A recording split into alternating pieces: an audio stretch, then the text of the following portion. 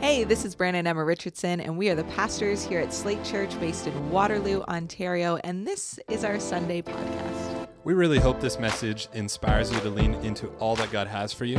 If you would like to get connected with us, follow us on social media or go to slatechurch.com. And hey, it helps us a lot if you would rate, review, subscribe, and share this podcast. Join us for today's message. Hi, my name's Claudia Klumpus, and I've been coming to Slate since September 2021. So I feel really blessed that I was born into a family with my parents and my older siblings that really exemplified just caring about others, having an open home, hospitality, and just kindness and concern for others. There was just always people coming and going in our home, and I just got to see firsthand God's love through them being poured out to other people. So that really touched me and inspired me. I feel the Great Commission is often kind of misunderstood to just be evangelism and sharing the gospel with the lost, but you know, Jesus said, go make disciples. I've seen in my own life and our marriage and our family how God just does amazing miracles as you get to know him and know his word, how his truth just breaks down the lies and the strongholds of the evil one. I just feel so challenged by the need in this world, the brokenness and pain that I've seen around me, and the difference that God makes in people's lives, the healing that comes when you know Jesus. One scripture that really has inspired me for many years is in Isaiah 58. And just God saying, is this not the kind of fasting I have chosen, to loose the chains of injustice and untie the cords of the yoke, to set the oppressed free and break every yoke? Is it not to share your food with the hungry and provide the poor wanderer with shelter? When you see the naked, to clothe him and not turn away from your own flesh and blood? Then your light will break forth like the dawn, and your healing will quickly appear. Then your righteousness will go before you, and the glory of the Lord will be your rear guard. Then you will call, and the Lord will answer you. You will cry for help, and he will say, here am I. If you do away with the yoke of oppression and the pointing finger and malicious talk, if you spend yourselves on behalf of the hungry and satisfy the needs of the oppressed, then your light will rise in the darkness, and your night will become like the noonday. So this scripture just really inspired me to just be available to God wherever he's opening doors, to just look out for where he's working and come alongside what he's inviting you into. I've usually felt unqualified to live out the Great Commission. I often feel intimidated or shy or like I don't have that much to offer. But I also see the incredible need and how blessed I've been to know the Lord and to see how much he's done in my family and my extended family. And I feel a great sense of urgency to share the gospel and share God's love with people because of their pain. And often I've seen that as you take a step forward in faith, the Holy Spirit comes through and he provides you with what you need. You just see God working, and it's really exciting.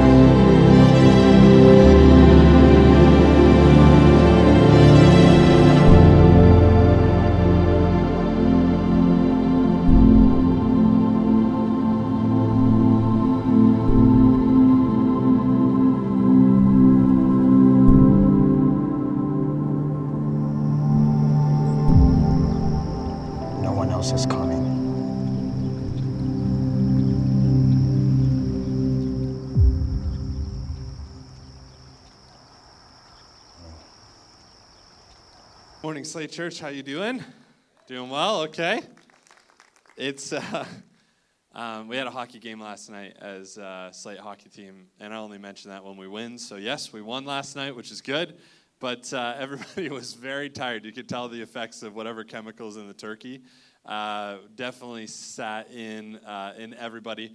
And just feel that a little bit this morning. It's Thanksgiving weekend, and everybody's in that very chill zone, which is great. But I hope that you're having a great Thanksgiving weekend, and that you continue to have a great Thanksgiving weekend. And I'm really appreciative of all the different things that are happening in our church right now. I know that we've been hosting Thanksgiving dinners for students that are here from abroad, studying abroad, and we've been hosting students for Thanksgiving dinners. This coming week on Saturday, we're hosting a Thanksgiving dinner for the community where the building is. And it's just a really good chance not only to be thankful for what God's done, but to be generous. And I just think it's really cool what's happening in our church all across everything. And if you haven't ever been to Slate Church before, you don't know who I am. My name is Brandon. I'm the lead pastor here alongside my wife, Emma, who you just saw on the stage. I was going to point at her, but she left. She's like, Brandon, speak. I'm just going to leave. I've already heard this before. That's not true. But she's probably dealing with one of our 4 kids. We're the pastors here, and we're just so glad that you would join us. And we're actually in a series right now called No One Else Is Coming. And the title is a little misleading because, of course, there's other people that have been coming. There's other people that have come to the sermon series and all the rest. But we've entitled this because there's a responsibility on every one of us to understand that nobody else is coming to do the things that God has called us to do. In fact, not only that, but nobody else is coming to save us from our plight except for Jesus. And nobody's here to comfort us like Jesus. And this has been the series and this idea to be encouraged that, hey, God has set up our lives in this world in such a beautiful way that we can actually live with expectation of what he's going to do, but also with expectation that he wants to use us even in the midst of our brokenness. And so this morning we're going to finish off this series. Next week we have a guest speaker coming, which is going to be really exciting, somebody who's on our overseer board, but also just somebody that's been a big part of what we've done. We've been doing as a church. Actually, it's also Nathan Lambert's brother. So Jonathan Lambert's going to be with us next week. He's going to be speaking, which I'm really excited about. And that's going to conclude this series. But for this final week of No One Else Is Coming, I want to speak on this idea of my spirit, my responsibility. And, in church, we don't like using the words my and I and me and singular because we recognize that this is very much something that we do together and that we're supposed to serve others. And the gospel is not just a me gospel or an I gospel. The gospel is not a consumeristic kind of material that we just purchase or add to our lives and categorize and file away in some compartmentalized place in our life. But it's actually meant something to be lived out together and to be lived out intentionally. But when it comes to our souls and our spirit and the things that God's doing inside of us, the reality of that situation is that nobody else is responsible for that in this room or in our church or in this world except for you. No one else is coming to take care of your soul in the way that you're meant to bring it and surrender it before God. And so that's what we're going to talk about today, and we're going to go through the life of Peter. And before we get there, why don't we just say a prayer? God, we're thankful for your word, and we're thankful for the examples of those that have come before us. God, we're thankful that you would come and pay a price on that cross that we could be brought into relationship with you, back into relationship with you. God, this morning as we sit here and we contemplate all that you've done, and we've sung about what you've done. And for some of us, we're here and we're expectant, and some of us, we're just going through the emotions, and this is just what we do on Sundays. God, I pray that your spirit would break through all of that. God, speak to us in such a deep and intimate way. God, may we understand and know the voice of our Father this morning. We pray this in Jesus' name. Amen. Amen. I think I mentioned a couple of weeks ago or a few weeks ago that I love startup stories. I love stories on how businesses have started. I love looking into them. I love listening to podcasts on the ways that companies have started. And my favorite podcast, it's the one that I've stuck with over the last number of years, is How I Built This with Guy Raz. Does anybody other than David listen to this podcast? Okay. Has anybody picked it up since I've told you to listen to it? No, okay. Well, hopefully you're putting into practice the other things I'm talking about at a greater rate than you're putting in that. It is the best podcast out there. It is so interesting, and that's so subjective of me to say. It might not be the best one for you, but it's fascinating because you get to track with all of these different stories about how startups have started and how they got their starts, and founders. They'll tell about the early days and some of the struggles and the amount of people that put their entire startup on credit cards to start, and all the bad decisions that they made along the way, and the failures that they had as leaders and all the rest. And one of the reasons that I love startup stories is because often we're revisiting stories, the early stages of stories, that gave us a glimpse into these very successful companies that we would now look at and go, wow, they're doing a great thing. Looking back at their early days, we start to realize that, hey, these guys and these women are not so different than so many of the other people in this room, and people that have ideas and people that want to step into great things or have a great idea on their mind and whatever else. It's just they stuck with it. And it's kind of funny because when I approached this podcast, how I built this, something really interesting that happens. And the interesting thing that happens is that I'll scroll by companies that I'm like, oh, I don't know, they're not that big and whatever else. And I'll just want to hit on like the big companies. Like I want to listen to how Amazon started. I want to listen to how Apple started. And as I took a step back, I'm like, who am I to like kind of disregard these companies that were only able to scale to like 50 million? You know what I mean? I'm like I'm so pompous as I'm like scrolling through, and I'm like, I don't know. And you start listening to some of these, and they're like founders that started these companies that are now $100 million companies. And you're like, I'm sitting here like many people do while they're watching the Jays game yesterday and thinking, I could do a better job. I'm just going to listen to that. And it's just like, what is going on? These people are at the peak of what they're doing. I not only love listening to startup stories on how I built this, but I also love sitting with entrepreneurs even in our church, hearing about how they've gotten things started and how they're doing things. I love listening to Kaylin Senfuma. Kaylin Senfuma is another person in our local. Her and her husband, Joseph, are part of our church. They've got 2 beautiful kids. And I love listening to them because they just think differently. The other week, and they wouldn't want me saying things like this, but if you see them drive into the parking lot, you're going to see it anyway. But they bought a Tesla, and I'm like, wow, like you guys must be doing well for yourself, as if that's like the pinnacle of doing well.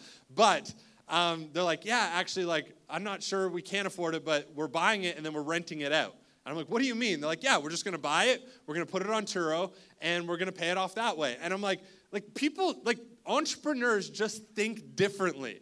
And of course, Kaylin has bought this Tesla and has rented it out. I think in the first 3 days she had it, she made like $750 on it. And I'm like, this is just a way to think differently about the world that we live in. I think of somebody like Ashley Weber, who has a great marketing agency and all the different things that she does to bring people on and lead her company, and how she's approaching mat leave is she probably has had a baby even as we're speaking right now, and all of these different things. And I love to hear these startup stories because they're stories of people that believe in something and they give their all to it and they do incredible things in the midst of it. See, when it comes to the church, I'm obsessed with understanding how the early church began because I want to know what happened that allowed 11 people to turn into the over 2 billion people that call Jesus Lord and Savior. It's literally the greatest startup that's ever happened on planet Earth. I mean, it's a different type of a startup. I think that's probably a crass way to put it. I don't know if that's even like a God-honoring way to put it, but it is the most fascinating startup. It's the most fascinating thing that began from what seemingly was nothing and has grown into one of the greatest movements that the world has ever seen. In fact, the greatest movement the world has ever seen. You think of some of the resources that the church has put out, the Bible, the greatest selling book in the history of existence. I want to know, okay, what happened? Because I want to be a part of building God's church alongside Christ as he builds his. I want to be a laborer as he builds his church. What happened that turned 11 people into the catalyst that would go on to see the billions that now call Christ Lord and Savior? I want to take a look at the life of Peter. I like Peter because Peter reminds me a little bit of myself. Peter is this guy that he's one of Jesus' disciples. If you're not familiar with him, he's one of the first people that Jesus calls, him and his brother Andrew, as they're fishing with their father. And I'm fascinated by Peter as a disciple because by the end of Peter's life, Jesus is saying things to Peter like, Peter, upon your confession, I'm going to build my church. Peter, I'm going to use you to do great things. But when you actually look at the life of Peter, it's a little astounding that God would choose to use him at all. In fact, if we just think of some of the scandals that have hit the church in the West over the last year, you could probably put Peter in the list of people that would have been canceled in the year 2022 because of some of the things he did. We don't have any record of Peter sleeping with anybody that's not their spouse, so he doesn't hit that kind of scandal. But Jesus says, Peter, I'm going to build my church on you. And yet this is the same guy that the night that Jesus is being crucified cuts off somebody's ear, and God still goes, I'm still going to use you. And I want to know what is it about Peter's life that Jesus goes, hey, but in spite of all that, what's happening in your life is something that I want to build on. And so I'm going to kind of chop this up a little different. I don't have a main text. I just have a bunch of different texts that I want to read from. But the first thing I want to talk about when it comes to Peter's life is this, is that Peter was used by God because he had a committed and surrendered response to the call of God. Okay, so the reason we're looking at Peter's life again, just so that we all understand why it impacts our lives in such a deep way. If we're sitting here today and we want to be used by God to reach the world that we live in, if we want to be used by God to fulfill the call he's placed on our lives, if we want to be a part of what God's doing now and not just in the previous 2,000 years, if we want to be a part of what God wants to do right now in Waterloo region, we need to pay attention to people like Peter's lives so we can understand what we need to be doing in our lives to be open to God using us as well as just being available to God using us. And the first thing is this. Peter had a committed and surrendered response to the call of God. We read that as Jesus called Peter and his brother Andrew, that there was an immediate response from them both with regards to what Jesus was saying. In Matthew chapter 4, 18 to 20, it says, as Jesus was walking beside the Sea of Galilee, he saw two brothers, Simon called Peter and his brother Andrew. They were casting a net into the lake, for they were fishermen. Come, follow me, Jesus said, and I will send you out to fish for people. At once, they left their nets and followed him. At once, they left their nets and followed him. A committed and a surrendered response to the call of God. Now, we're a really fascinating group of people as humans. Like we're fascinating in the sense that we can become really impassionate about one thing in one moment, and the very next moment we can immediately forget what we were passionate about just a few seconds earlier. And what I mean by this is I caught myself in a conversation in the evening service a few weeks ago. And usually I'm the one like riling people up to do new things, to try new things. As I mentioned, like even though I've never played pickleball, if you talk to me, I'm going to convince you that pickleball should be your sport. Just because when I get passionate about things, I get everybody else passionate about these things. And I found myself in a peculiar situation one evening service a few weeks ago because I was in a conversation with a bunch of people that attend our evening service, and I was on the receiving end of being caught up in their passions. And so now it wasn't me trying to convince somebody else to do something. There was a group of people trying to convince me to do something. And the thing that they were trying to convince me to do is to run an Ironman next year.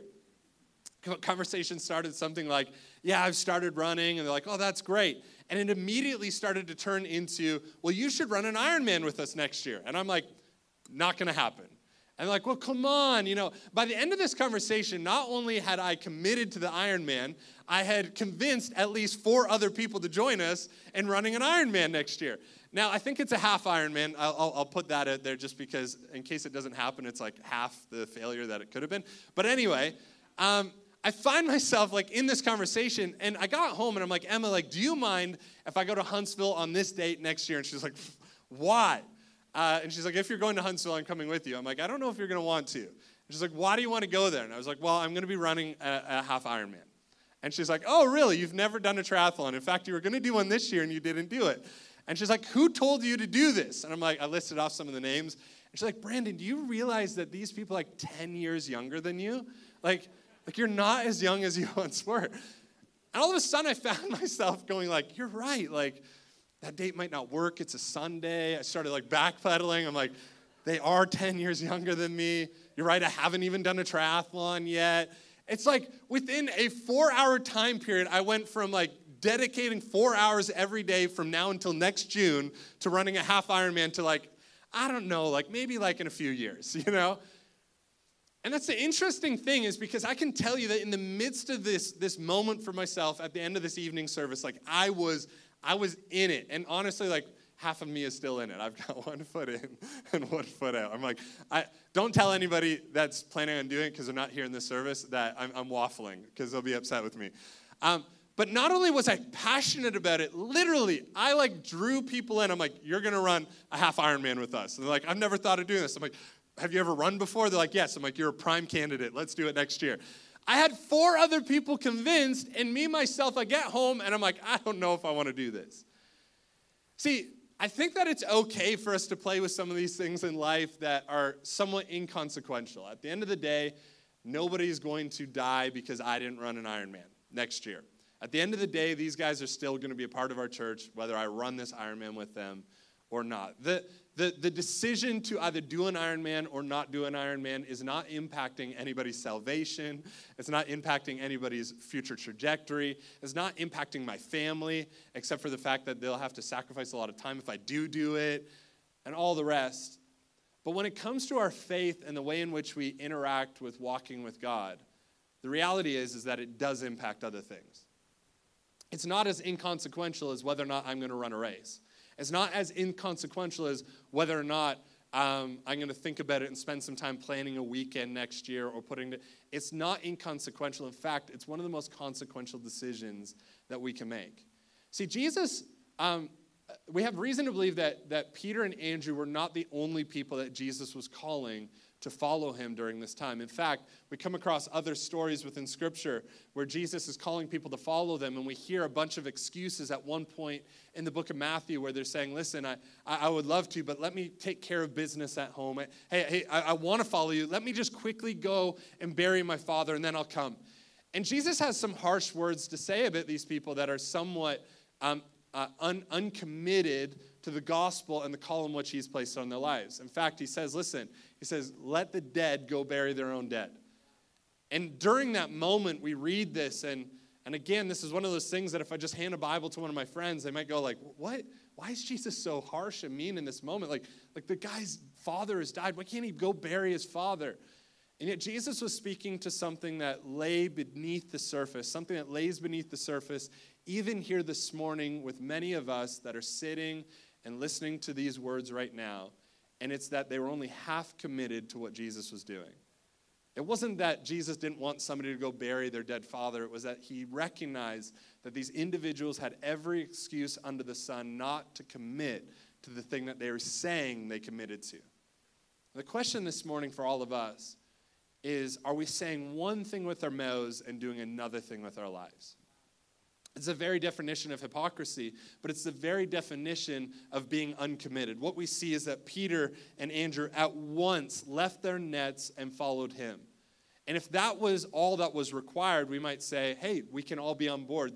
There's many of us that at one point or another said we are going to follow Jesus. But what we see out of Peter is that in the highs and the lows in his life, not only was he committed to leaving and following Jesus, he was committed to following Jesus even when things hit the fan, even when things were crumbling all around him, even when the leader that called him to follow him was crucified on a cross. Peter showed up time and time again with the grace of God to follow Jesus. He was committed and surrendered to the call of God on his life. So I wonder today if there's some of us in the room that we've surrendered to the call to follow Jesus, to respond to what Jesus has done. But I wonder if we're still lacking some commitment to the call that he has on our lives post the decision to follow him. You see, the Reformation was a really fascinating time in church history. The Reformation was a time where the Catholic Church had been kind of in power for 1,500 years, and I don't have any current commentary on the Catholic Church. I'm just commentating on history. I don't have time to get into the current realities of Protestantism and Catholicism.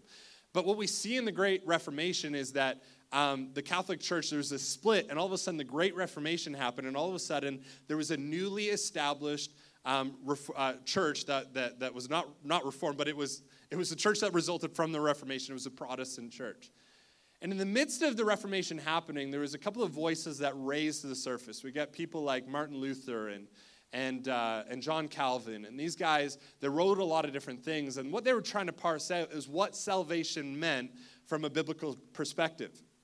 And one of the things that they fought for over and over again as they began to explain how salvation actually worked is that salvation was not something that we earned, but was something that we were given by Jesus Christ. And so they would hammer this point home over and over again, to the point where they themselves experienced a lot of backlash and abuse and all the rest because of these views that it wasn't based on anything that they did. It wasn't based on works, but it was based on what Jesus did that we were saved. But over and over again, they were confronted with this idea that if it was just based on what Jesus did and it resulted in no change in the actual life of the believer, then could they actually be Christians? Because Jesus said, those who believe and put into practice my words are those who are saved. And so over and over again, they had to wrestle with this theological idea that if Jesus is the one that's doing the saving, can we just go and live whatever type of lives that we can? And what the reformers began to teach, and something that we hold fast to here 500 years later, and we sometimes take for granted, is that while justification is something that Jesus takes care of, it's the sanctification process that gives light and evidence to the fact that Jesus has saved us. Which is to say this: justification is being made right with God. Sanctification is being made like God, and like Jesus. And what it means is that we're growing into our Christ-likeness. And what the reformers spent their entire lives doing was showing that while Jesus does all of the work to save us from our sins and bring us back into relationship with God, it's the life we live after he saved us that gives us evidence that Jesus has actually saved us. Does this make sense? And what we see out of the life of Peter is that it's not just that he was committed and surrendered to the call to follow Jesus in that moment. Peter not only left his nets that day, but he left everything behind him that would hinder him being a part of building what God was up to here on planet Earth. And here's the great news, is that Jesus is still up to something in Waterloo region in the year 2022. Jesus is still up to something, for those that are watching online, in Ontario in the year 2022.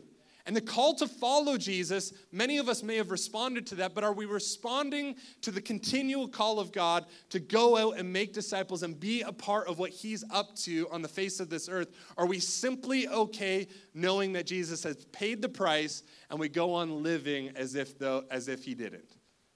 And so what we see out of Peter is not only did he live a life that was committed and surrendered to the initial call for salvation or to follow Jesus in that moment, we see a man that was committed and surrendered to the life that God had called him to.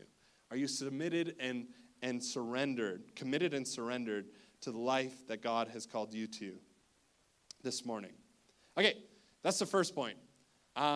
Hopefully you're taking notes, or at least you're filing away in your minds something that stands out here today, because I really believe that as we continue to track with the life of Peter, that we can see that we can begin to see the transformational effect that can take place in us, and therefore not only in our church but the world that we live in.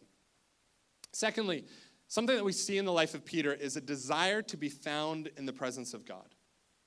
A desire to be found in the presence of God. If I'm just being honest, over the last little while, this is something that I've struggled with. It's something that I've put on the back burner at times when life has become busy. And yet what we see out of the life of Peter and out of all of the disciples that chose to follow God is that there was no hope that they would make it through the persecution that was all around them, or the different ideals or perspectives that existed in the ancient Near East, if they didn't find themselves in the presence of God. We see in this one miraculous moment where Jesus takes Peter, James, and John up on a mountainside, and before them, all of a sudden, these great men of old come to meet Jesus on the mountaintop, these somewhat like resurrected beings, and they're trying to figure it out, and it's called the Transfiguration for those of us that haven't read it. And while they're up there, it says that while they're up there, it said that just then there appeared before them Moses and Elijah talking with Jesus. And Peter said to Jesus, "Lord, it is good for us to be here. If you wish, I will put up 3 shelters, one for you, one for Moses, and one for Elijah." While Peter was still speaking, a bright cloud covered them, And a voice from the cloud said, "This is my son whom I love. With him I am well pleased. Listen to him." When the 3 disciples heard this, they fell face down on the ground, terrified. But Jesus came and touched them. "Get up," he said. "Don't be afraid." When they looked up, they saw no one except Jesus. As they were coming down the mountain, Jesus instructed them, "Don't tell anyone what you have seen until the Son of Man has been raised from the dead." One of the characteristics that we see in Peter's life over and over again throughout the Gospels and through the different moments in Peter's life that are recorded throughout the Gospels is that Peter was completely content to be in the presence of God. Like, Peter gets a bad rap for all of the different things that he did. And Peter messed up a lot. And again, that's one of the reasons that I love Peter so much, is that he messes up, but then he's forgiven, and he reorients himself, and he continues to follow Jesus in all of the different things that he's called him to. But one of the things that I love about this story is I think we can look at this and go like, Peter, you done it again. Like, you said, let's just stay up here in the mountain. It's clearly not what Jesus wanted. And all of a sudden he does it. One of the peculiar things about this passage is that Jesus doesn't even respond to his response. It's like God cuts him off in the middle of his question. Like, hey, could I set up tents? And God's like, all right, here's what's actually happening.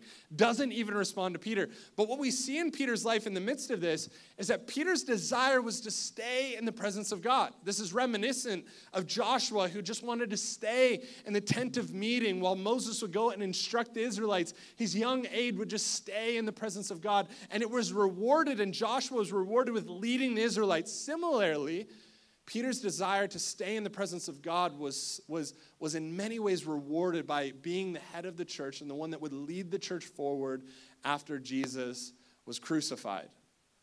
See, Peter over and over again wanted to spend time in the presence of God, but one of the things that is exemplified within the story of the Transfiguration is that God isn't meaning for us, Jesus doesn't desire for us to just stay up on the mountaintop, but he desires for us to come down with him and interact and reach those that with Jesus that he's trying to reach. You see, even for moments like this morning and moments that we have in God's presence, and for some of us, we have a prayer closet, that old phrase of a place that we go and we shut ourselves in with God and we pray to him. And for some of us, that's the most comforting place that we have with God, and yet it's not the place that we were meant to stay. You know, in many ways, what we see is that, yes, Peter wanted to stay up on the mountain. He wanted to camp out in what God was doing in that moment. But part of God's response was, Peter, you got to come down the mountain. And not just come down the mountain, but you have to come down the mountain with me. And for those of us that are so blessed by church and so blessed by a worship song in our car and so blessed by a podcast and so blessed by a time of prayer and so blessed by a word of encouragement from a brother or sister in the faith, what we have to understand is that while those moments might be moments we want to park in and we want to camp in and stay in, because isn't that just a holy place? What we're being called to, similar to Peter, is not to just set up tents and camp in places that are special to us, but we're meant to walk with the presence of Jesus amongst the people that he has called us to reach. It's not enough to just stay in holy moments. We need to take those holy moments with us.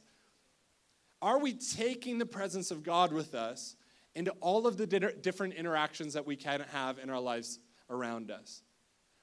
Do we have our eyes open to what God wants to do while we're standing in the line at Tim Hortons? And I understand there's a lot of people that are just too much coffee snobs for Tim Hortons. So put in Smile Tiger, okay? Certainly God knows that place needs Jesus. I'm just kidding. It's like, what do you have against Smile Tiger? Nothing. It's just so expensive. You go in there and you're like, I guess I'm not paying for my car this week, you know. Are we open to what God wants to do in the places all around? Are we praying for our families and the interactions that we're going to have with our family members over Thanksgiving this current weekend? You know, I was... On Friday, I was actually performing the funeral for my aunt who passed away this past week, and she lived a very rough life, and it was really an interesting time for us as a family because there were so many conflicting emotions. My aunt had unfortunately struggled with alcoholism her entire life, and was at odds with a lot of her siblings and even her children, and so it was a really kind of nuanced time for my family, and I got up there, and I'm just trying to not come across as like the squeaky clean pastor that knows better or whatever else. Like speaking to your family in the midst of the death of one of your family members is a really tricky thing to do. And I'm just there and honestly just so nervous and feeling like, what do I have to offer to these people that they haven't already heard before? And yet it's in these moments that we just think like, God, what could I possibly do to impact these people? And it's in those moments we need the presence of God the most. Like it's in the moments where we can't understand what step to take next. It's in the moments where we're so stressed out and we don't know how to respond properly.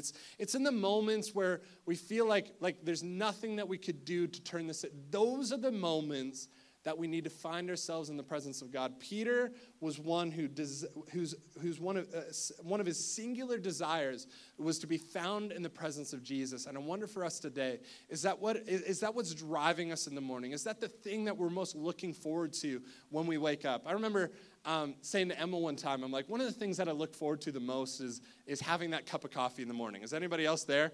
You're just like, when you're going to bed, you're already looking forward to that first cup of coffee. And it's like a real thing. For those that aren't coffee drinkers, I understand this analogy like eludes you. It kind of goes over your head. That's fine. But this is something that like legitimately, when I'll go to bed at night, I'll be thinking about the coffee the next morning. I'm like, I can take on the next day. Here we go. Matthias Klomfus told me I was no longer allowed to drink caffeine. And I could tell you I wanted to kick him out of our church in that moment. And I haven't been drinking coffee for like 2 months. But I can still taste the early morning coffee. I just wonder, though, like what would happen in our lives if we yearn for Jesus in that same way? Like what if it was rather than waking up in the morning and excited to get that coffee or have the first dopamine hit of a scroll on Instagram or to quickly make sure that we post our Be Real in the first 2 minutes so we're not late? What would it look like to be as excited to wake up with the presence of God and pray over the different aspects of it? What would it look like if we invited Jesus into every area of our life and not just into the prayer closet, but into the workplace, into our family Thanksgiving, into those moments where you'd rather not think about Jesus because it might bring up what would it look like if we desired to be in the presence of God at all times? Uh-oh. My notes went away. That's always scary when you look down at your screen and they're nowhere to be found. I'm like, where are they? I just want to share 2 more quick things with us out of Peter's life. And the next thing that I want to share with us is that one of the reasons that we see Jesus using Peter so passionately, or using Peter, is because there was an exchange of passions in Peter's life. You see, when Jesus met Peter, he was what would be classified as a zealot. Now, I went over the different types of views of what the Messiah might look like, the one that was going to come into the world and save the world, the Messiah. There was a whole bunch of different views in the ancient Near East on what that would look like. The Essenes had a different view, the Sadducees had a different view, the Pharisees had a different view, and so did the Zealots. And the Zealots were these people that were like really just like kind of angry with what had happened. Their desire was that they would actually find themselves meeting the Messiah as he came in and struck down the oppressors around them with a sword, riding in on a horse. And this was their picture of what the Messiah was going to do. Peter was a part of the zealot crew. Like he was a zealot. Peter had this desire that what would happen for the Messiah is that he would cut down all of those who oppressed him and oppressed his family and oppressed the Jewish people. It almost sounds like an episode from Yellowstone. Like he just like wanted to take out everybody who was against the thing that he was standing for, everything that he found valuable.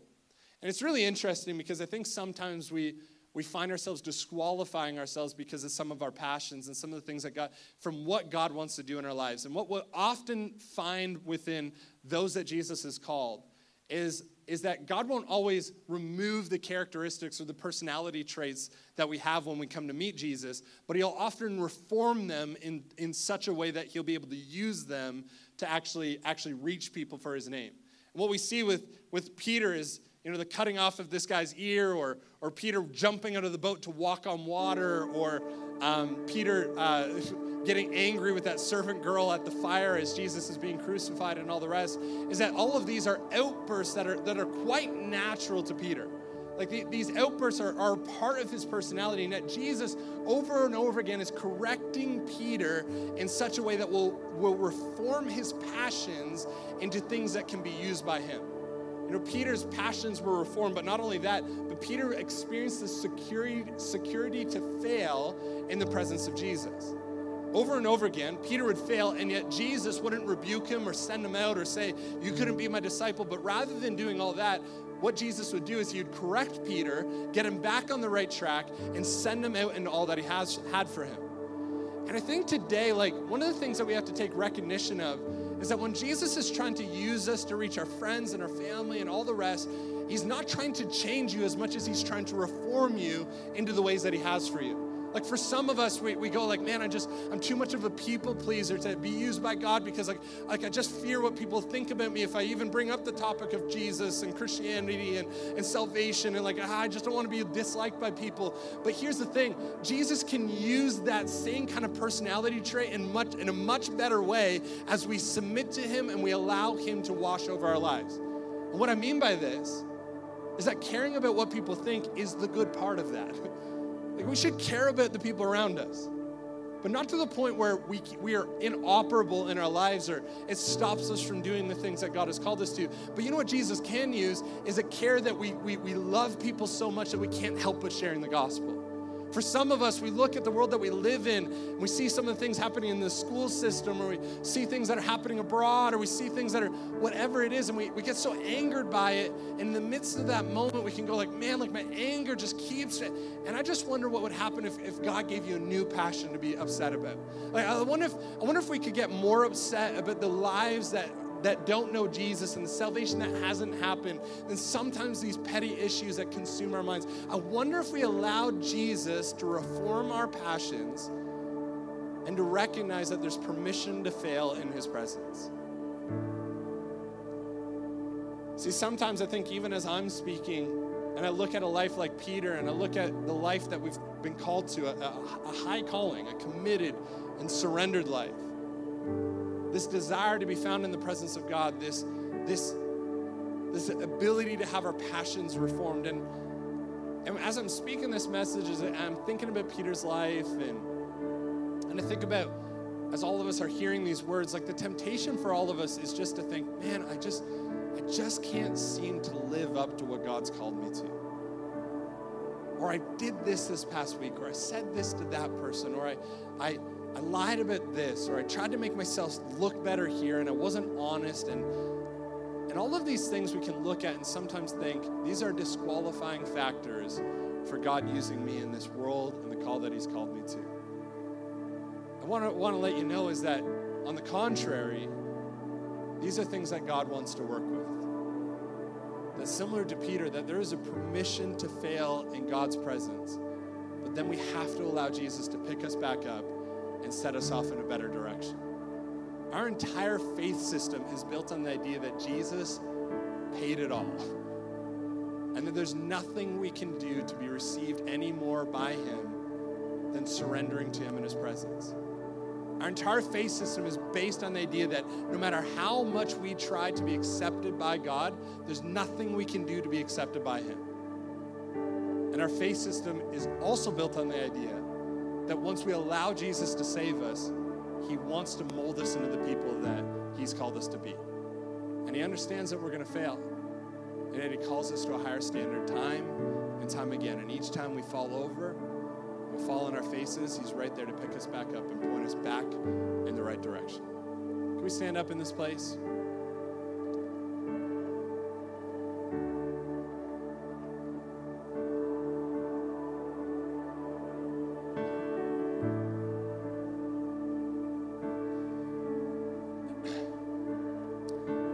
Offer an opportunity for those of us in the room that have maybe never made a decision to follow Jesus. And I've said it over and over again in this message, but the gospel is that Jesus came, fully God, fully man, paid a price for our sin that we cannot pay for ourselves. And that all we have to do is receive what he's done for us, allow that to become our greatest reality, allow that to be the truth that we're living in. Accept what Jesus did for us. We actually get to be a part of the family of God. The sign that that decision has taken root is that our lives will change. But salvation is found in no other name but the name of Jesus Christ. So with every head bowed and eye closed in this place, I just want to give an opportunity, a moment. If you're here today, you've never made a decision to follow Jesus, I just want to give you an opportunity to respond to that call. If you're here today and you're going, hey, I want to make a decision to follow Jesus today, can you include me in this prayer here? I'm not going to point anybody out, but I just want to know who it is. So with every head bowed and eye closed, if that's you today, you're going, I want to make a decision to follow Jesus, can you just raise a hand in this moment, just so I know who to include in a prayer?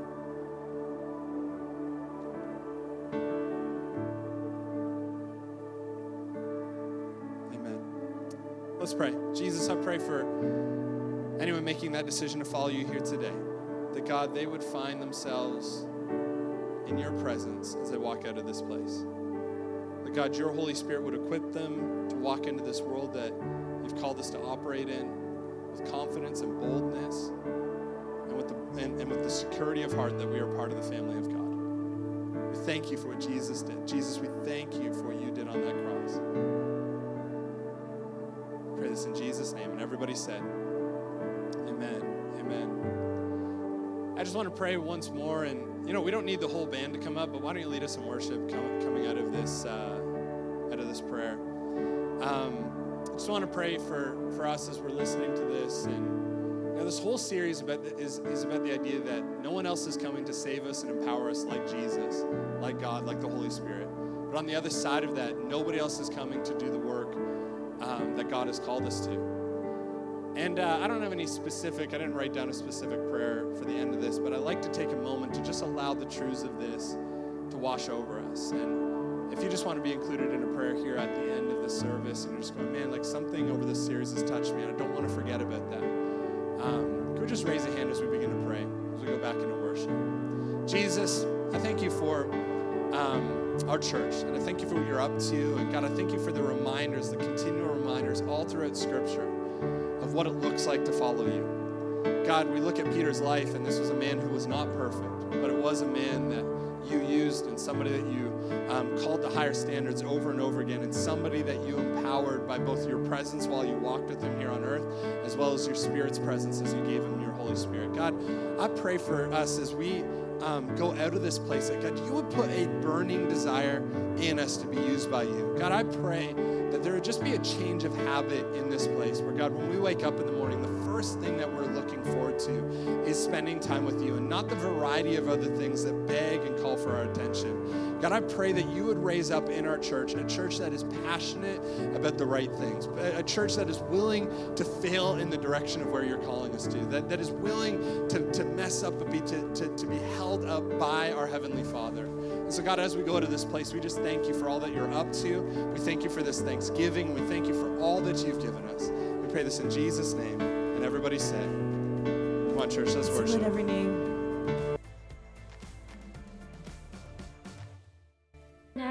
Thanks again for listening to our Sunday podcast. To hear more messages like these, be sure to share and subscribe. We're thankful for all that God is doing in our church right now. We would love to have you be a part of what is going on. You can connect with us by filling out a Connect card online at slatechurch.com. And hey, stay tuned for more content coming soon.